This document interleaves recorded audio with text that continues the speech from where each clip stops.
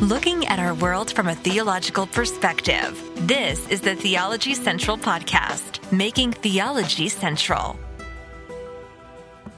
Well, good afternoon, everyone. Or is it a good afternoon for you? You remember this morning when I did a live broadcast, I said good morning, but not really. It's just kind of morning. I want to say good afternoon, but it's not really a good afternoon either. It's just an afternoon, but in the spirit of being positive, good afternoon, everyone. It is Tuesday, July the 11th, 2023. It is currently 3:19 p.m. Central Time, and I'm coming to you live from the Theology Central studio located right here in Abilene, Texas, where I believe, I don't know what happened, but somewhere around 10:30 p.m. last night. So somewhere around 10:30 p.m. on July the 10th, I entered into some kind of time portal, and I went back to the year maybe 1994, 1995, 1996, where, when it comes to the internet and technology, things were not quite as advanced as they are in 2023, because clearly something went way wrong. I don't know if I opened the wrong door. I don't know if I was in a DeLorean doing 88 miles per hour. I don't know what happened, but I went back in time. I didn't get to go forward to see all the new things that are waiting for us in the future and to see if AI has taken over the world and destroyed humanity. No. I went backwards, back to the time when the internet was still, for the average person in its infancy, at least for the average person, and how to navigate it and how to get okay. Here's what happened. Around 10:30 p.m., I had this great idea. Let's go to the Sword of the Lord website, because Sword of the Lord, they will be holding their national conference on July the 17th, 2023. And they're going to live stream it. And the live stream is free. So I did a broadcast yesterday telling everyone about the Sword of the Lord conference coming up in on July the 17th, 2023. Told everyone, hey, you watch it. We'll talk about it. We'll do podcast episodes about it. We'll take notes. Maybe we'll compile all of the notes of everything that happened, because it will give us an opportunity to kind of look into that world of theology, the independent, fundamental Baptist, KJV only type world, see what they're talking about, what they're focused on. And it should be fun. It should be interesting, and maybe we'll be challenged, and who knows? It should be a fun time, right? And so then I came up with the idea, well, wait a minute, that's the 2023 conference. What were they doing in 2022? Let's find the audio for the 2022 conference, and we'll review, analyze, and critique some of the 2022 conference so that we can contrast it with the 2023 conference, right? We can see, have their concerns changed? Has their approach changed? What issues do they think are facing the church? I think it would be fascinating.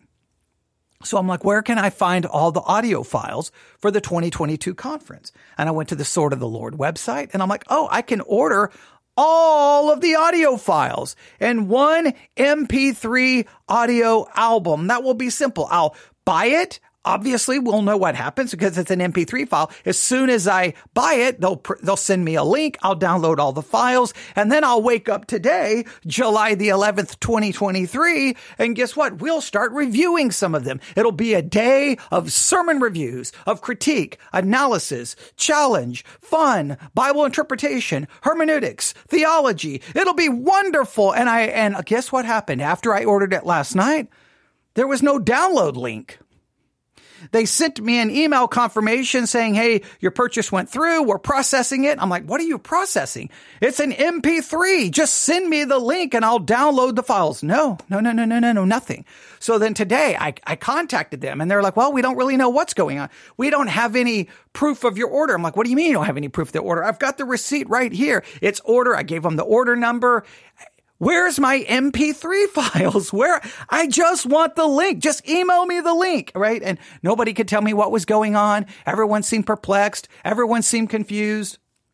Emails, phone calls. Finally, I'm on the phone with them when someone else from Sword of the Lord is calling me on the other line. And finally, I talk to them. They're like, oh, no, we don't send you a link. Are you ready for this? we're going to send you a thumb drive. I'm like, what? You're going to send me a thumb drive? It's 2023. Who uses a thumb drive in 2023? Just send me a link, right? I mean, all the files are digital. Just send me a link and then I will download each file. Send me 15 emails with individual links to each one. I don't care how you do it. And so I've got to wait now for a thumb drive to show up. I think my Mac has a place where I can plug in a thumb drive. I hope, and I can extract the thumb drive, the MP3 files from the thumb drive and then upload them. And then we will review some of them. But it's like, what year is that? And there was nothing on the website that would have indicated, hey, this MP3 album will be mailed to you with a thumb drive. Like, what?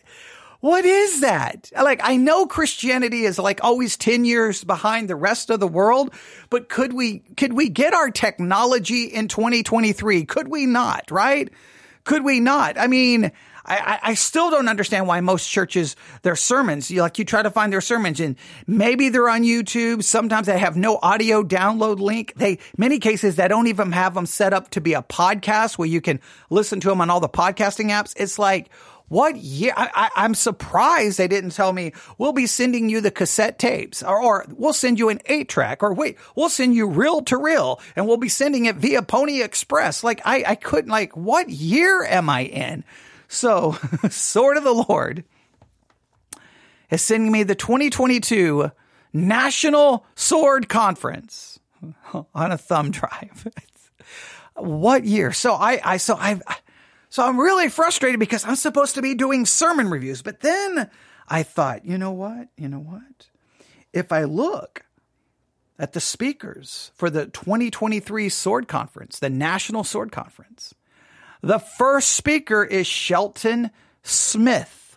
In fact, if I look at the schedule for that day, the very first person who will be speaking on Monday, July the 17th, 2023 at the Sword of the Lord National Conference is Shelton Smith. I'm like, okay. So I went to the Sermons 2.0 app and I simply searched for Shelton Smith. And guess what? I found all kinds of sermons from Shelton Smith. In fact, I found a sermon that was a part of a preaching conference that just happened over the last few days. Maybe last week, there was a preaching conference. Shelton Smith was one of the speakers. And I'm like, you know what?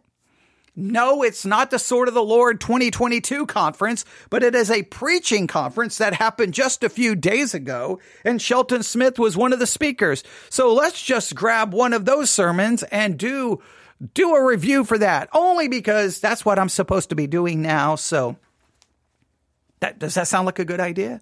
What a crazy thing that you think you're buying MP3 files and you just think you would just immediately get that email that says, here's the link to your download files, to your, to the files, enjoy them.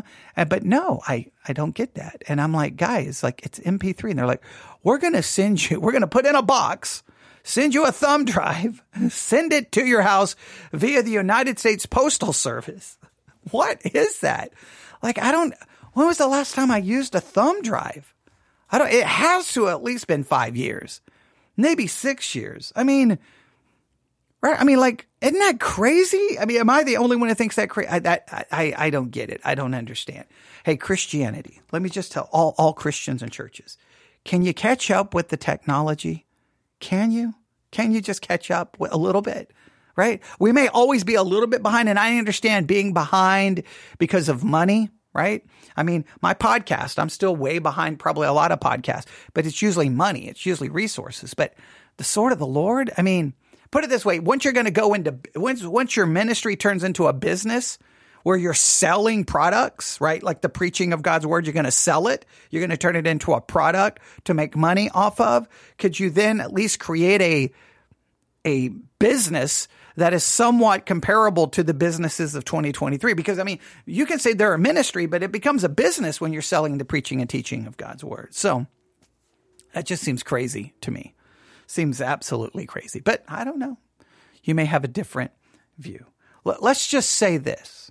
Clearly, the Sword of the Lord and many other Christian ministries and churches, they have not transformed from the technology of the past into the technology of the present.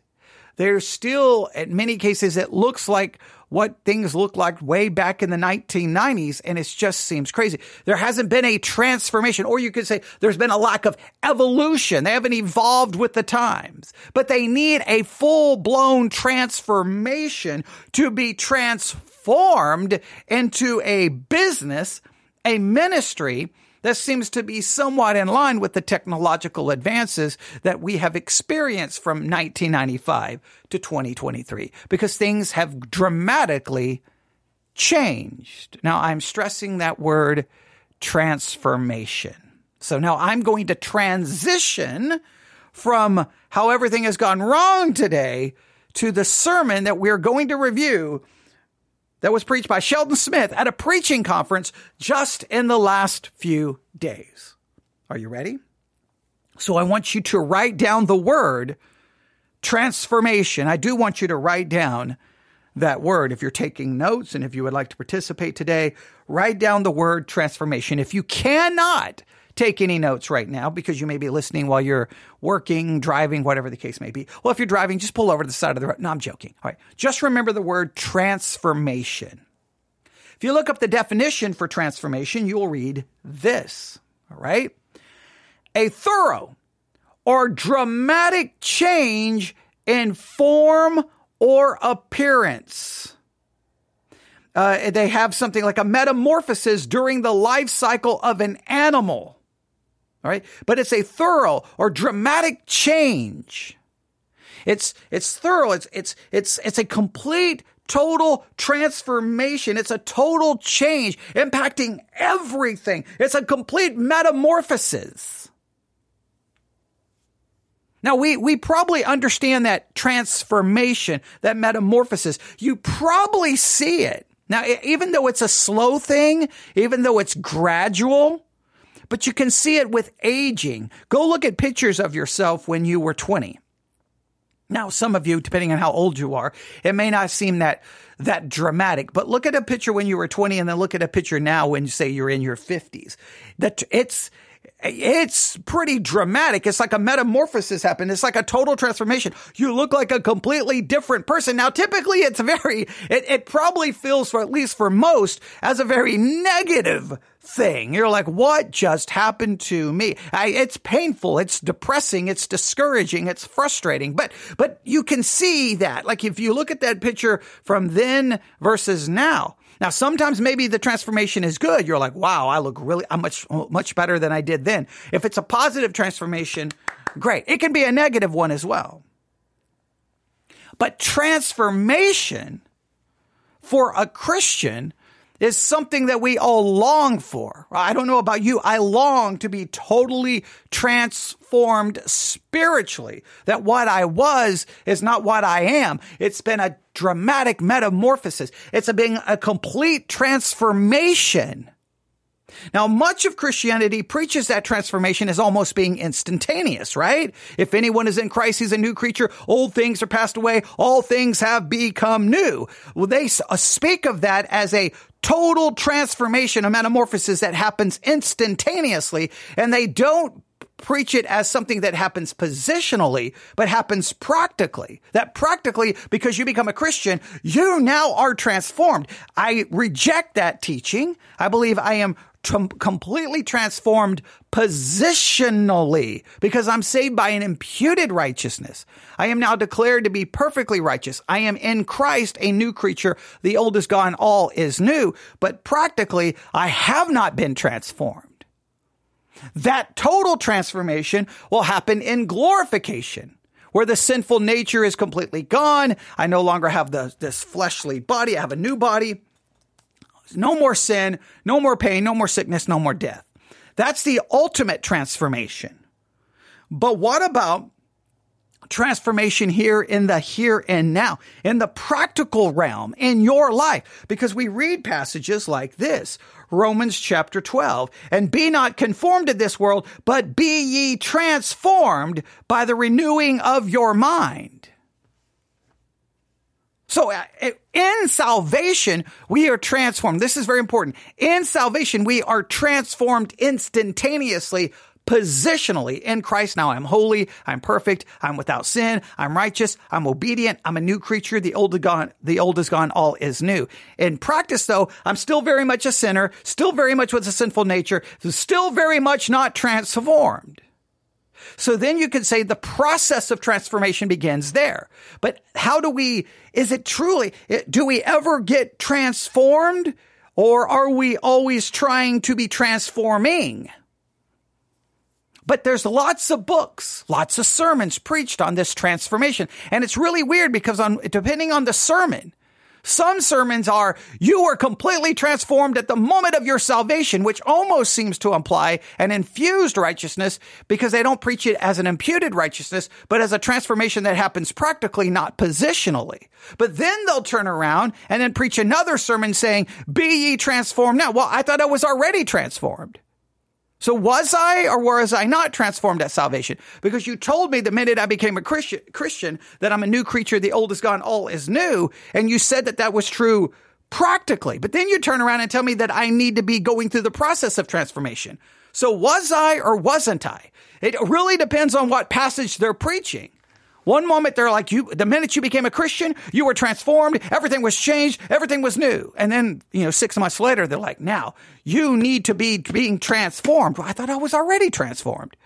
So was I? Am I? Who knows? Depends on this. Sometimes pastors don't even realize how we're contradicting ourselves. We were transformed completely positionally. And practice, I think we're still going through that transformation process. But what does that look like? Now, I bring all of that up because the sermon we're going to review is entitled, Be Ye Transformed, by Dr. Shelton Smith from a preaching conference that just recently happened. I have no idea what direction he's going. I have no idea where he is taking this. But we're going to find out, I guess, and how to be transformed. That's where I guess we're going. So were we transformed? Are we being transformed? How does it work? Well, inquiring minds want to know, at least I do, because I would love to be more transformed than I am. Because the one thing I know is after all of these years of being a Christian, I'm still very much a sinner. Still very much present in me is a sinful nature. Desires, thoughts that are ungodly. Still very much present within me.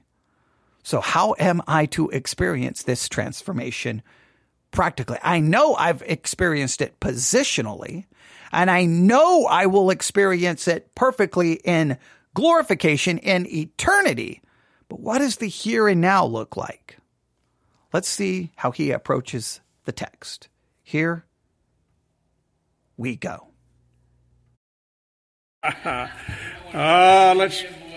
Let's try that again.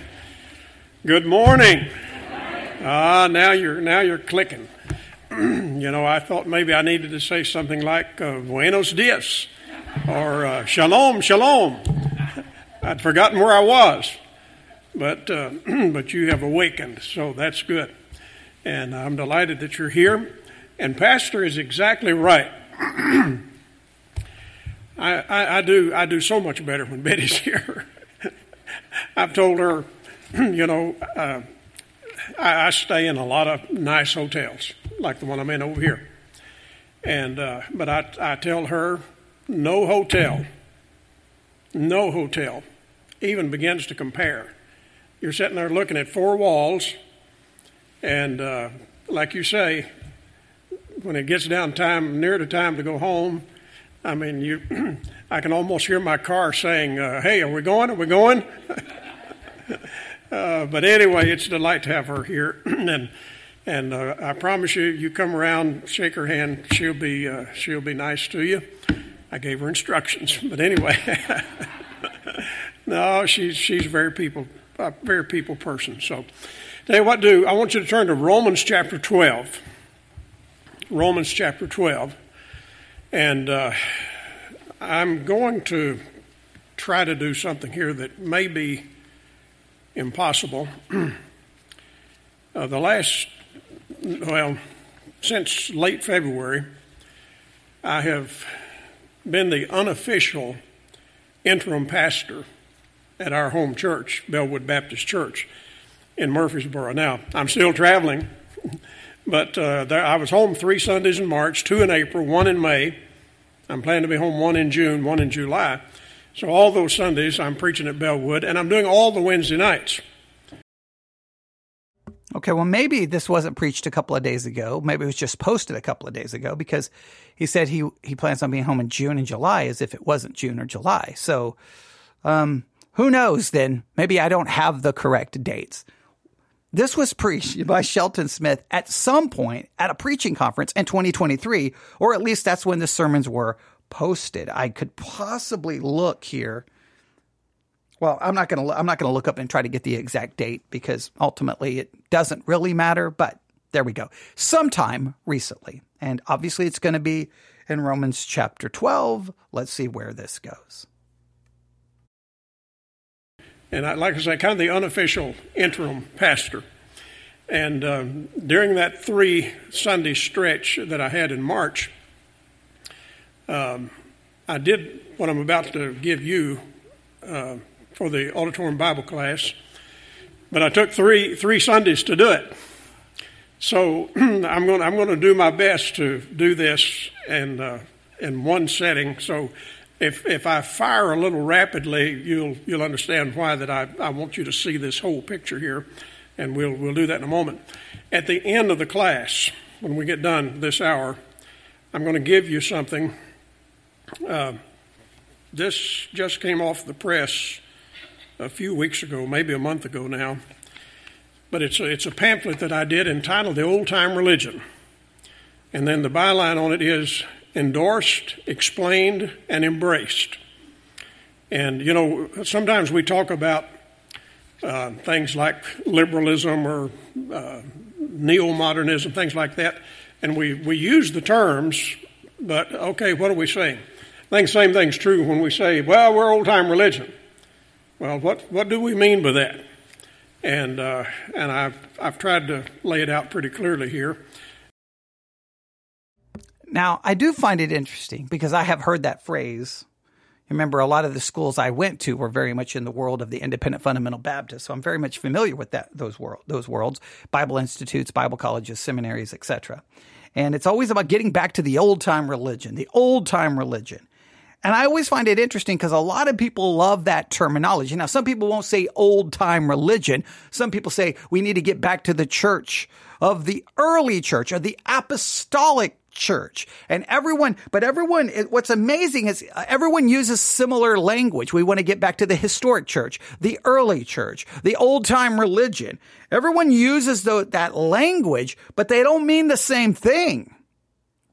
Some say we need to get back to the early church, and they're like full-blown liturgy, a church government that's more based off a hierarchy, maybe a magisterial authority, maybe a pope or something along those lines. Some will say we need to get back to, basically apostolic succession, where we have apostles and we get back to miracles and signs and wonders, and we get back to Acts. Some people want to borrow certain parts of Acts, not with all of part, because most people don't want to sell all that they have and have it in common, or meet every single day, or have sermons going till midnight.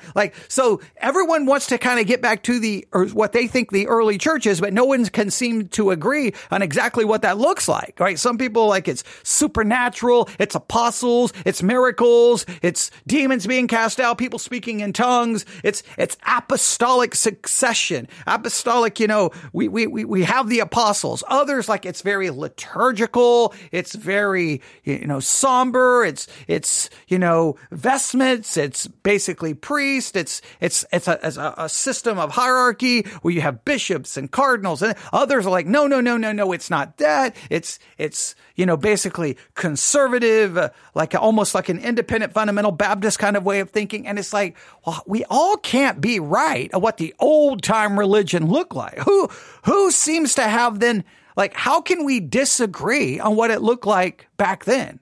Isn't it weird that everyone who says, let's get back to the early church, some will say we shouldn't even have church buildings. We're going to get back to the early church. We're only going to meet in homes. The house church movement is a call to get back to the early church. Everyone wants to get back to the early church, but nobody can seem to agree on what that looks like. Isn't that somewhat kind of, I don't know, that troubles me, that bothers me, right? You think we should be able to, like, of all the things Christians can't agree on, can we find some agreement at what the early church actually looked like? And I don't know. But all right, so he wrote a pamphlet. And at the end of this, he's going to give everyone this pamphlet about getting back to the old time religion, what that actually looked like. All right, let's see if that shows up in the sermon in any way, shape, or form. And at the same time, nail some of that other stuff that needs to be tacked to the wall good and hard. So I'm going to give you a copy of that. I think I've got enough, one per family, and I'll give those to you at the end. And of course, I've got a book table out there that you may want to look at later. All right, let's look at Romans chapter 12. I'm really looking forward to being here all day today, and then I'll be in on the service tomorrow night. Brother Harper's coming. Who else we got coming this week? Mike Allison. Yep. Pastor Mike Powell. Brother Powell from Huron, Tennessee. Yeah. I think I met him here before. Yeah, I did. And, of course, Brother Allison's been here a bunch of times, and he always comes with both barrels loaded, and Brother Harper as well. So I know you're going to have a great week ahead. All right, Romans chapter 12. Let's look at verses 1 and 2. I beseech you, therefore, brethren, by the mercies of God, that you present your bodies a living sacrifice, holy, acceptable unto God, which is your reasonable service. And be not conformed to this world, but be ye transformed by the renewing of your mind, that you may prove what is that good and acceptable and perfect will of God. Now, I'm going to pause in the reading there to kind of set the theme for what this chapter is about. When this second verse talks about being transformed, it's not talking about being reformed. Reformation is not the subject here. It's not talking about being conformed. And conforming and reforming is probably they're cousins to each other. But a lot of folks have seemingly the idea they walk in and they say, oh, this is church and this is a Bible, and so whatever's going, I'll just find what the directions are and I'll fit into that. And so they conform their life to whatever it is that somebody says they should do. Oh, this is interesting. This is not about reformation, and it's not about conformity. It's not about conforming. I wonder how many people in their Christian lives followed a path of conformity. Now that you're a Christian, here's a Bible, here's church, here's what you do, here's how you talk, here's how you dress, here's the things you do for fun, here's the things you don't do for fun, here are the things you're supposed to, and just follow a path of conformity. How much of Christianity is literally nothing more than a path of conformity? Just like when many kids, and the only thing I can reference it to is the first day of high school, right? When I walked into the front doors of Jim Ned High School in Tuscola, Texas, immediately there were all the, juniors and seniors, and they were yelling at all the freshmen, and like you had to get down and push a penny with your nose, and they're basically hazing you, doing all of these things. And most of the freshmen just fell in line and did it. Now, of course, if you know me, yes, I did not go along with any of it, said I'm not participating in any of your reindeer games, and I don't care. And I set myself up for all, years of problems, but I wouldn't conform, right? I wouldn't conform to no, I'm not doing any of this stuff. I'm not. And I was constantly asking questions. Well, why do we have to do this? And why, even all the way through my 4 years of high school, when it got to the end, I'm like, why do I have to go to graduation? I'm not going to graduation. Who says I have to go to, just send me. And if you don't come to graduation, you will not get your diploma. And I'm like, why do I have to follow any of these rules? It makes no sense, right? But I wonder for many people, because I think people are naturally inclined to conformity.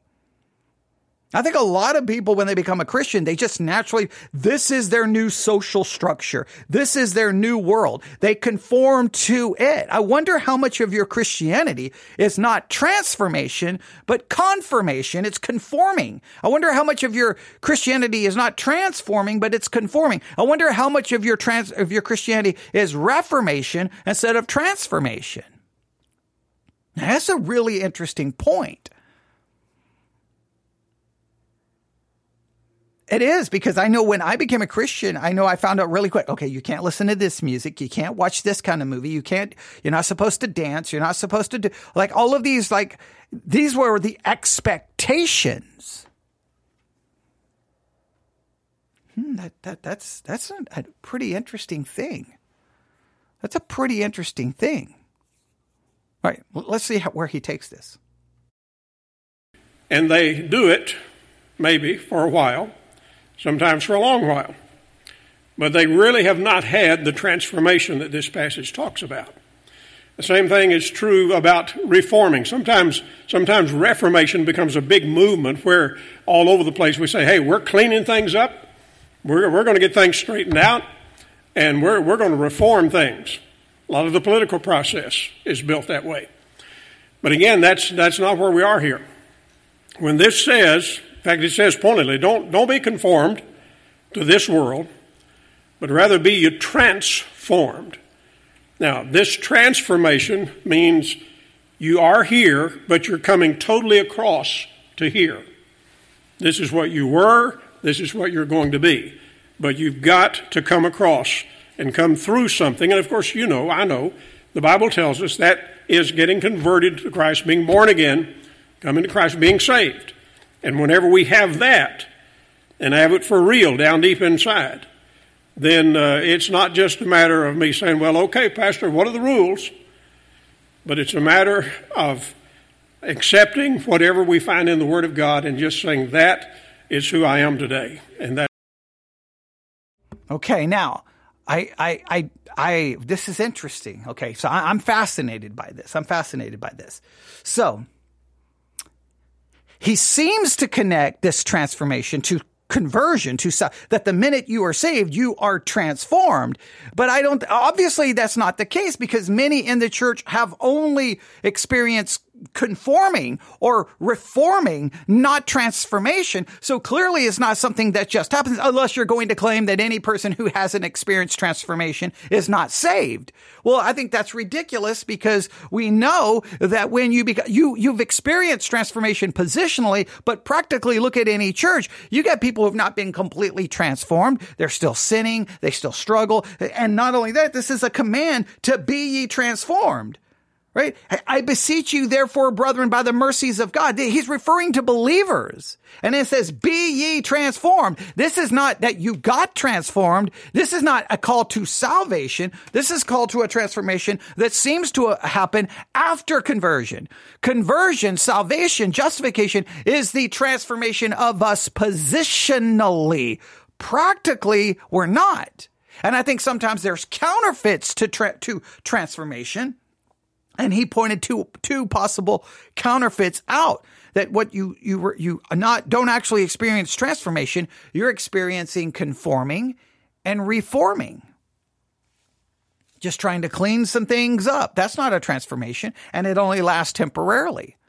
Conforming, it only lasts for a little bit, because you can conform externally, but who you are will finally come out. And someone just says, and it seems to deal with our thinking. That's very true. That's a good point. Let's see where he takes this. So I'm at least fascinated by this, because I do believe deep down that there is a lot of conforming and reforming in churches. But I think maybe in a lot of our Christian lives, there's a lack of transforming. But how does the transforming take place? Let's see what he's going to do with this. That's where I'm headed. So, the whole theme here is the transformed life, and these first two verses are talking about transformation. Now, if you get down to verse 3, he talks about our thinking. Notice what he says. I say through the grace given unto me to every man that is among you, not to think of himself more highly than he ought to think, but to think soberly, according as God hath dealt to every man the measure of faith. So the thinking process will need a change. It'll need a transformation. And that thinking that we do, he says, and I think the key phrase there is think soberly. And he's meaning to get our mindset right and get our thinking geared correctly. And here's the point of the matter on that. Every action of my fingers, of my eyes, my ears, every action starts in the brain where the thinking takes place. Now, I would argue that there is a change in thinking at conversion, at salvation. Repentance is a change of mind. We change our mind about sin. We change our mind about God. So there is a transforming there. But I think this changing our mind, our thinking, is forever a part of the Christian life. We're constantly going through trying to change our mind and how we think and how we understand and trying to determine when we're thinking right and when we're thinking wrong. So again, this is not an instantaneous thing that happens at conversion. You don't happen at conversion and boom, your thinking is all right. No, your thinking has changed about sin and about God and about salvation because that's a change of mind about repentance. But there's a million things you don't think about right. There's a million thoughts and ideas and concepts that you may never get right throughout your Christian life. So once again, this is the idea of the process. So we undergo a process. We are to be transformed in our thinking. We need to be going through the process of our thinking being constantly changed, and that happens through study of God's word, sermons, all of those kinds of things. All right, let's see where he goes. So the thinking gives direction to the doing, and your doer never does anything that your thinker hasn't thought of. So if you get your thinker thinking right, your doer will do right every time. Oh boy. If you get your thinker right, then your doer will do right every single time. Oh man. So every time you sin, it's because your thinking is wrong? Now, I do believe we need to have right thinking. By no means am I dismissing this, but this seems almost like the power of positive thinking. If you think right, then you will do right. All right? So and here's my thinking about thinking is that I can think right. I can think right. Remember what Paul said in Romans 7? In my mind, I serve the law of God, but with my flesh, I serve the law of sin. Paul, the things I want to do, I don't do. The things I don't want to do, I end up doing. I think we can get our thinking right as a Christian and still do wrong. I think the thing is for the Christian, if the thinking is right, we will acknowledge that it's wrong. We will feel guilty about it's wrong. We will not excuse it. All right. I don't know if I see that the right way. Like, hey, as long as I get again, using his vernacular, as long as that I get my thinker right, then my doer will be right. But that sounds good. That preaches good. Hey, ladies and gentlemen, the problem in this church is your thinker is wrong. Get your thinker right, and then your doer will be right. That may preach good, and I may have that good, Tennessee, North Carolina vernacular going on. Okay, I think his church is in Tennessee, and the Sword of the Lord I think is located in Tennessee. So that may sound good, but I just think in practice it's seemingly to deny the reality of the sinful nature. Can my thinker overcome the sinful nature? Now, I think it's critical in the battle of the sinful nature. I think my thinker right is me to acknowledge, yes, even though I feel I want to do it, my thinker tells me it's a sin. I still may do it, but at least I can acknowledge it. I I don't know if it's that simple. Hey guys, just get your thinker right, and then you'll always do right.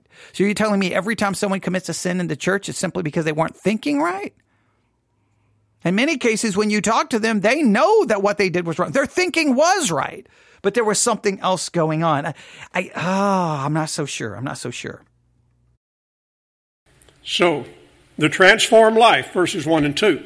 Verse 3, well, where are we going to start with that? Well, got to get our thinking. I mean, well, I used to think, that, I could cheat a little bit on this or that, or I could, dabble in alcohol a little bit, or I could do that. I used to think like that, and I just thought that was the way everybody did, and it was. But now then, because of being transformed in Christ, my thinking changes. You see, how does that happen? Well, you read passages in the Bible that tells you about drinking and other related matters. And okay, well then it doesn't happen at salvation. See, he said, well, how does this happen? Well, when you're basically transformed in Christ. Remember, this starts blurring the lines between what salvation is. Justification is a legal declaration where I'm declared to be perfect and transformed because of an imputed righteousness. I'm not actually transformed. I'm just declared to be different in Christ positionally. On one hand, he wants to say it happens at salvation, but then he's like, well, then you start reading passages. Well, that means it happens subsequent to salvation. Any change happens subsequent to salvation because now what I am positionally, I seek to live out practically. All right, let's see where this goes. Get you to adjust your thinking on that. And so you get your thinker thinking right, your doer does right. And it starts to say, hey, that's wrong, so I will not do that. All right, drop down to verse 4 and 5. These two verses, and for the purposes of my outline here, I'm going to call these two verses about teamwork. He says, we have many members in one body, and all members have not the same office, so we being many are one body in Christ, and every one members one of another. Now, let's understand here. Fingers are not toes. Eyes are not ears. If I need to see, it's not my fingers that I'm looking for. If I need to see, my eyes do that. If I need to hear, that's my ears. If I need to, feel, that's my fingers. All right. So he says your body's got many members. And so it is in relation to the body in Christ. This local church has many members, and I mean you wouldn't have to look around hardly at all to realize that no two of us are alike. And guess what? That's okay. That's okay. Every member has a function in the body. Every member plays a role in the body. And, let me put it this way too. We need one another. We need one another. I keep telling people, do you realize church is not something that Brother Savage and I got together on and just said, we ought to do something like that. That's not the reason why you have Bethel Baptist Church. A church is God's idea. It was His invention. And He gave it to us, well, for His glory, yes, but it's also for our good. And when the various parts of the body function well, the team, we get it done because of the teamwork. I've played a lot of baseball. I love baseball. In fact, I got tickets to a baseball game Friday night this week. Shouldn't tell them that, should I? No, I do. I'm going to a baseball game Friday night, Lord willing. Okay. I'm trying to follow the transformation theme here. I'm trying to follow the transformation theme. All right? So, for we have many members in one body, and all members have not the same office. So we, being many, are one body in Christ, and every one members one of another. He's trying to take the transformation idea and carry it through all the verses in the chapter. Now, hermeneutically, we could ask ourselves, is that the correct way to approach this? Is this text saying, be ye transformed by the renewing of your minds? Now here are all the ways in which that transformation should take place. In verse 3, the transformation should take place in your thinking. And next, the transformation should occur in the body. The transformation should be in changing your thinking about the body. Like, this sometimes you have this wonderful idea as a pastor or as a Bible student, and you're like, ooh, I love this transformation idea. I'm going to use this and go through the entire chapter applying everything to the transformation idea. Now, that sometimes may work for preaching, but is that how we should approach the text? Is everything after verse 2 about transformation?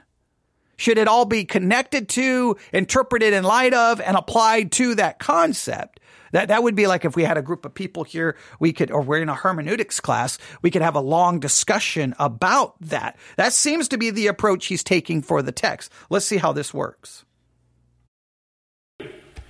Now, you say, why do you do that? Well, I don't know, I'm just a little crazy about that stuff, but you know, what happens to a team like that if you go and all at once the public address announcer comes on and says, folks, we'll be playing without a third baseman and a shortstop tonight because those guys decided not to do their part. Now, I'm probably going to get up and I may stay just for the comedy. But the bottom line is, I already know if that happens, my Baltimore Orioles are going to lose, even if they're playing the Oakland A's, who are the worst team in Major League Baseball. I already know they're going to lose that night because you can't win without a third baseman and a shortstop. And so the various members of the team, every one is important. Everyone. All right?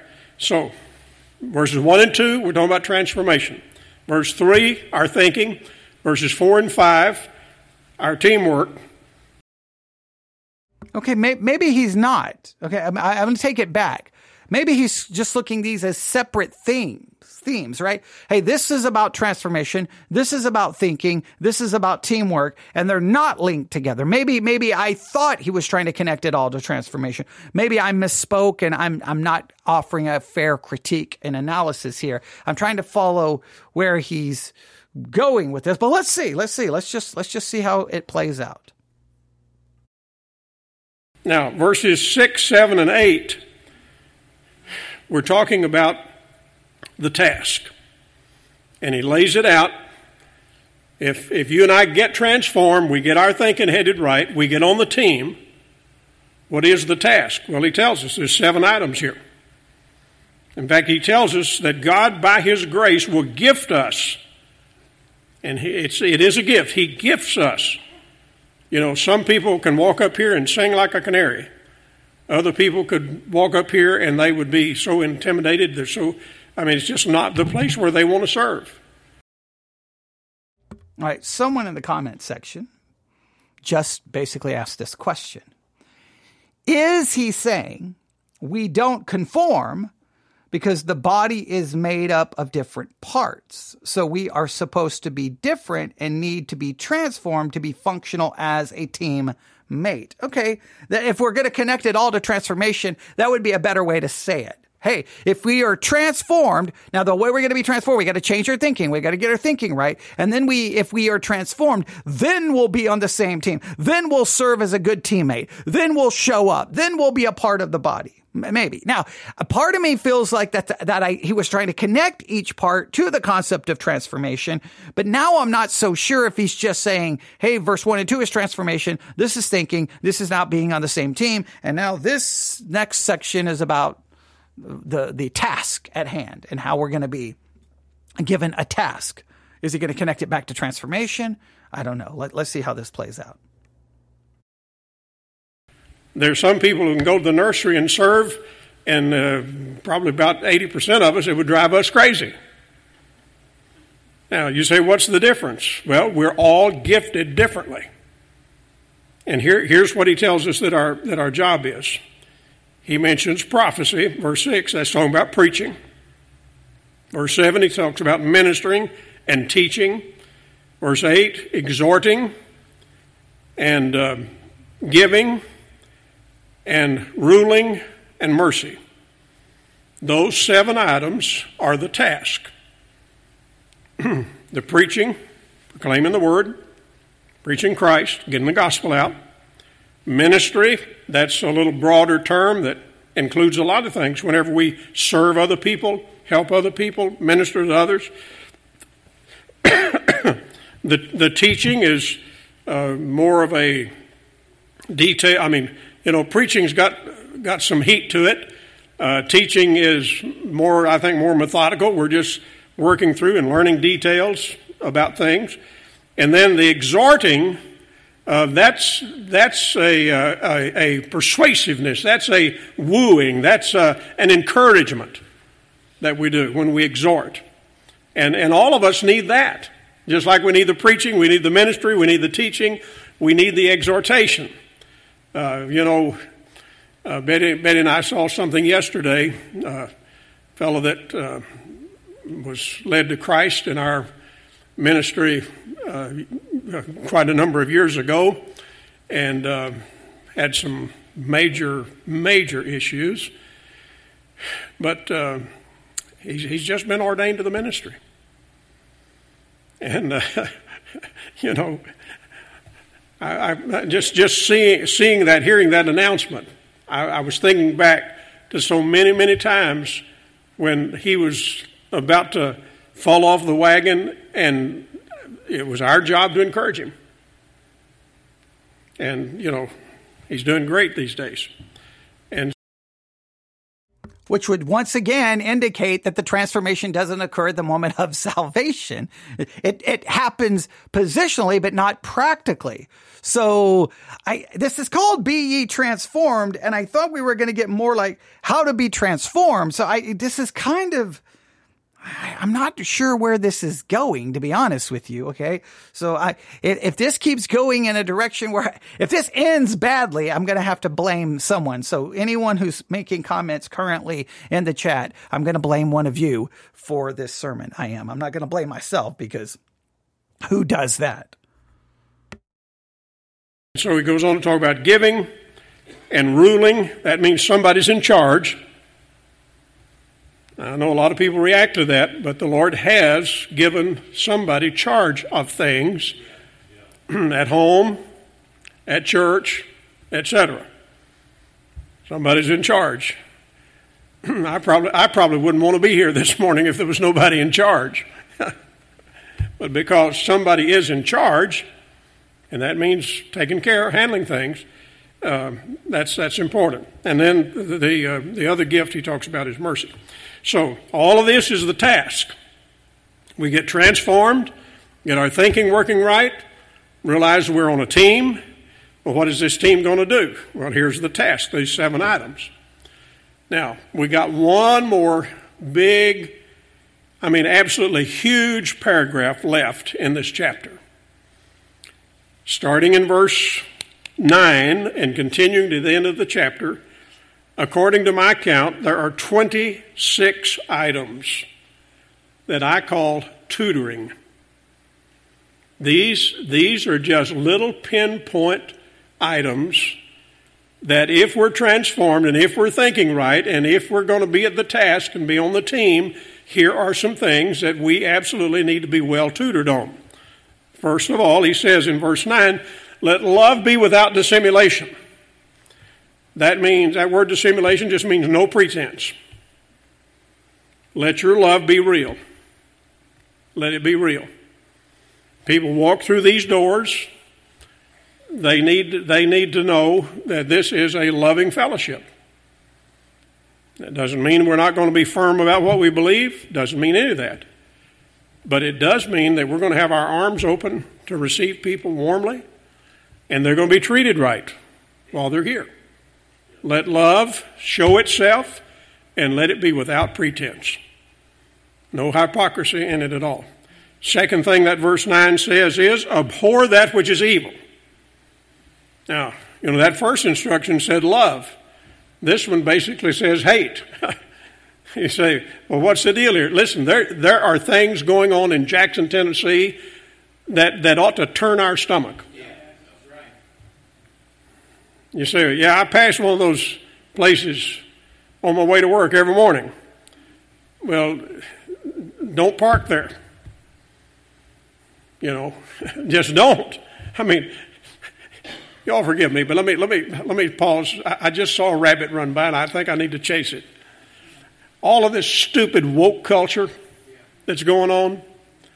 I mean, I've had it up to here with all of that, and I'm sure you have as well. And every little piece. I've got so many places on my don't go there list now. I mean places that literally. It would be no sin if I go in there. But because of what they're doing, I say I'm not going to spend not even one single peso. I'm not going to spend a penny. I'm not going to spend €1. I'm not going to give them any kind of encouragement at all with the stupid stuff they're doing. And you say, what's the deal? Well, he's not going to go to certain places because of stupid woke culture, but he's going to a Major League Baseball game? There's no woke culture in Major League Baseball? I don't know what any of this has to do with the whole idea of being be transformed. But hey, stupid woke culture, that's what we have to be upset about. Stupid woke culture. Don't park there. Don't give them 1 cent. Hey guys, on Friday night, I'm going to a Major League Baseball game. What? Like the ML, okay, I sometimes I'm baffled by this whole I'm not going to give them a dime, but I'm going to go here. I am not going to give them a dime, but I'm going to go. It just leads to so much inconsistency, right? Here's an idea. Maybe we should expect the lost world to not act like lost people. I don't know. We're going to not give them a dime. We're going to make them suffer because they don't act the way we want them to act, because they bother us, because we want to force conformity. Now, remember, he said, be ye transformed. Don't go with conformity. Don't go with reformation. Don't just clean it up. But we want to force them to conformity. Hey, if you want our money, you will do what we tell you. Well, aren't you forcing conformity and not transformation? Aren't you trying to tell them to clean their act up instead of because if you're really preaching transformation, then you would just show love and live your Christian life out and then look for those whom you can approach to preach the word of God too. I don't know where this is going. It just seems odd. But okay, let's continue. Whenever they start lining up with, the queer crowd, they start lining up with, reinventing marriage. And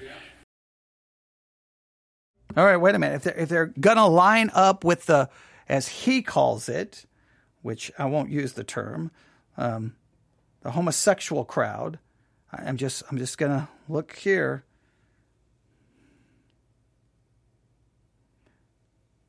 All right, I'm just going to look here. The MLB. Oh, look, here's the MLB Pride hats. Oh, look at there. We have the MLB sells Pride shirts. They have an entire collection of Pride gear. Well, you're going to go to the MLB game? What are you going to do? Yeah, okay, now someone just says, but aren't we we're supposed to be loving, but at the same time we're supposed to abhor that which is evil. All right? So, and I do understand that it is hard to find that balance. I'll be the first to admit, let love be without dissimulation, abhor that which is evil. How do you find that balance? I do understand. But to me, I don't know what I'm accomplishing, but I'm not going to give them a dime unless they do things my way and then turn around and go to the MLB, which is very much supportive of the Pride each month, each June.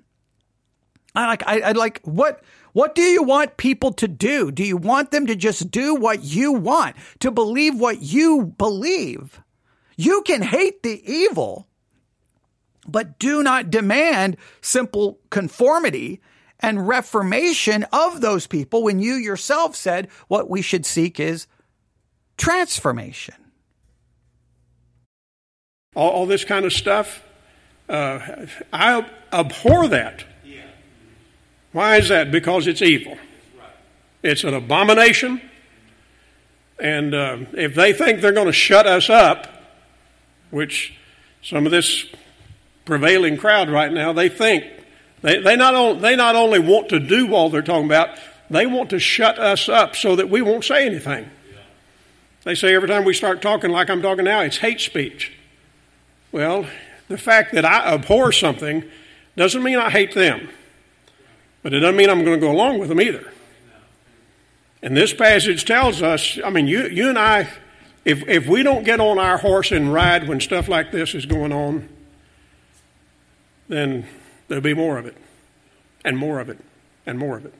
So, if you don't get on your horse and ride, what are you going to do? Ride and you run around yelling and screaming at everyone? You must stop doing. This stuff has been going on for, I don't know, as long as humans have been on earth.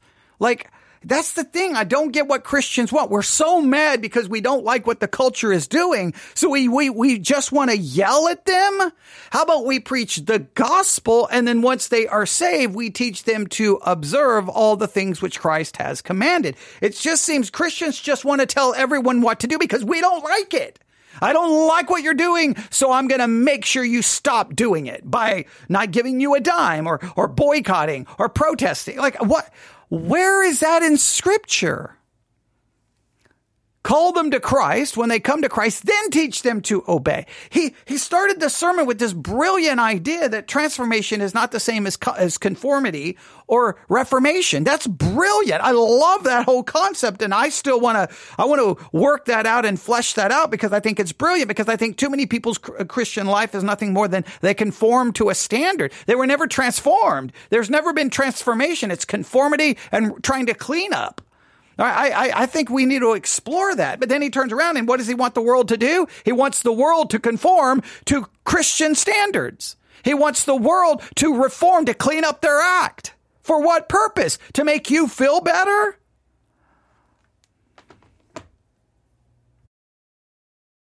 This is tutoring to help us now so we can get the task done. Tutoring us, believers. As a believer, we should abhor what is evil. But you can't expect a lost person to abhor what is evil unless you simply try to conform them to a standard of hating what you declare to be evil, even though they don't believe it to be evil. So how about instead of yelling and screaming and protesting and boycotting, you give them the gospel, and then once they get saved, then you say, we are to abhor that is evil as a believer, right? Okay, all right. I don't know why this is so complicated. Be on the team like we should. The third thing he says in there in verse 9 is cleave to that which is good. If things are good, just stick to it like glue. Don't turn loose of it. Verse 10, he says that we are to be kind. Kindly affectioned one to another with brotherly love. Brotherly love, two Greek words, adelphos for brother and phileo, one of the love words. The city of Philadelphia, phileo, adelphos, city of brotherly love. Well, some of my friends up there say now that it's the city of brotherly shove, because they've kind of forgotten how to behave, as a lot of the inner city, big city cultures are. Now, but in the context of where you and I live and work, what's it tell us? We're to be kind to one another. I saw yesterday, filing through some stuff on my desk, and it's a little cartoon I clipped out of some Christian magazine many years ago. I know I've had it for 50 years. But I saw it as a little cartoon about so big, two kids in the nursery, toddler nursery. And the one kid says to the other one, says to his buddy, he says, I'm going to teach you to be ye kind or I'm going to beat the tar out of you. Now, he'd gotten part of it right anyway. Now, you know, sometimes we adults, well, you know, we teach our children when they're toddlers, you know, the Bible says be ye kind, and getting 3 years old can quote that. And then we get to be 30 years old and we forget it. And we need to remember to be kind. Kindness is one of those principal things that, I mean, you can do it. We can do that. And if you catch yourself not. All right, so he clearly, first of all, if you know the proper distinction between law and gospel, this is law, law, law, law, law, law, law, law, law, law, with obviously the idea that we can keep God's law. All right, so let's continue. Doing it, well, correct yourself. The Bible here, I mean, this is tutoring that we need if we're going to get the task done. All right, drop on down in where are we? We're in verse 10. Then he says, in honor, preferring one another. In honor, preferring one another. That simply tells me that I ought to honor other people. I ought to push other people forward. I ought not to be so concerned about promoting myself, but promoting other people, helping other people. Betty and I have talked about this so any number of times through the years. One of the beautiful things that I've had the privilege to do, I had the privilege when I was a pastor. I've had the privilege now for 28 years at the Sword. I get to push some other people forward. I get to help some other people. And you know, the blessing of doing that, just getting to do for other people, the more that you get into what he's talking about here, the more you're going to like doing that, I promise you. All right, so it goes on to say, verse 11, not slothful in business. Okay, we'll have to stop there. I would challenge you, Sermons 2.0 app, sermonaudio.com. Look for the sermon, Be Ye Transformed, by Dr. Shelton Smith. It was part of a preaching conference that was held in 2023, somewhere over the last few months. Please check it out. Listen to the rest of the sermon. I think there's about 19 minutes left, maybe 18 minutes. You can probably find that part. They made it down to Romans chapter 12, verse 11. Romans chapter 12, verse 11. Well, we didn't really... Be ye transformed. And okay, he kind of said being transformed is basically salvation, but then he didn't articulate the difference between our position and our practice. I don't really know what to make of that sermon. I don't really know. The best part of the sermon for me, and all the parts, that 67 minutes that we have spent working on this, is drawing a distinction between reformation, conformity, and transformation. Now, I would challenge everyone to write down those three words: reformation, conforming, or conformity, or conforming, right? Conformity. So reformation, confirmation, conforming, and transformation. And just try to look at the difference of those three ideas and just see in your Christian life how much of your Christian life has been nothing more than conforming or nothing more than reforming, and how little of transformation has actually been present. And then you would have to ask yourself, how exactly does the transformation occur? Now, we know it occurs perfectly positionally in Christ. Practically daily, I think we're in the process of being transformed by the renewing of your mind.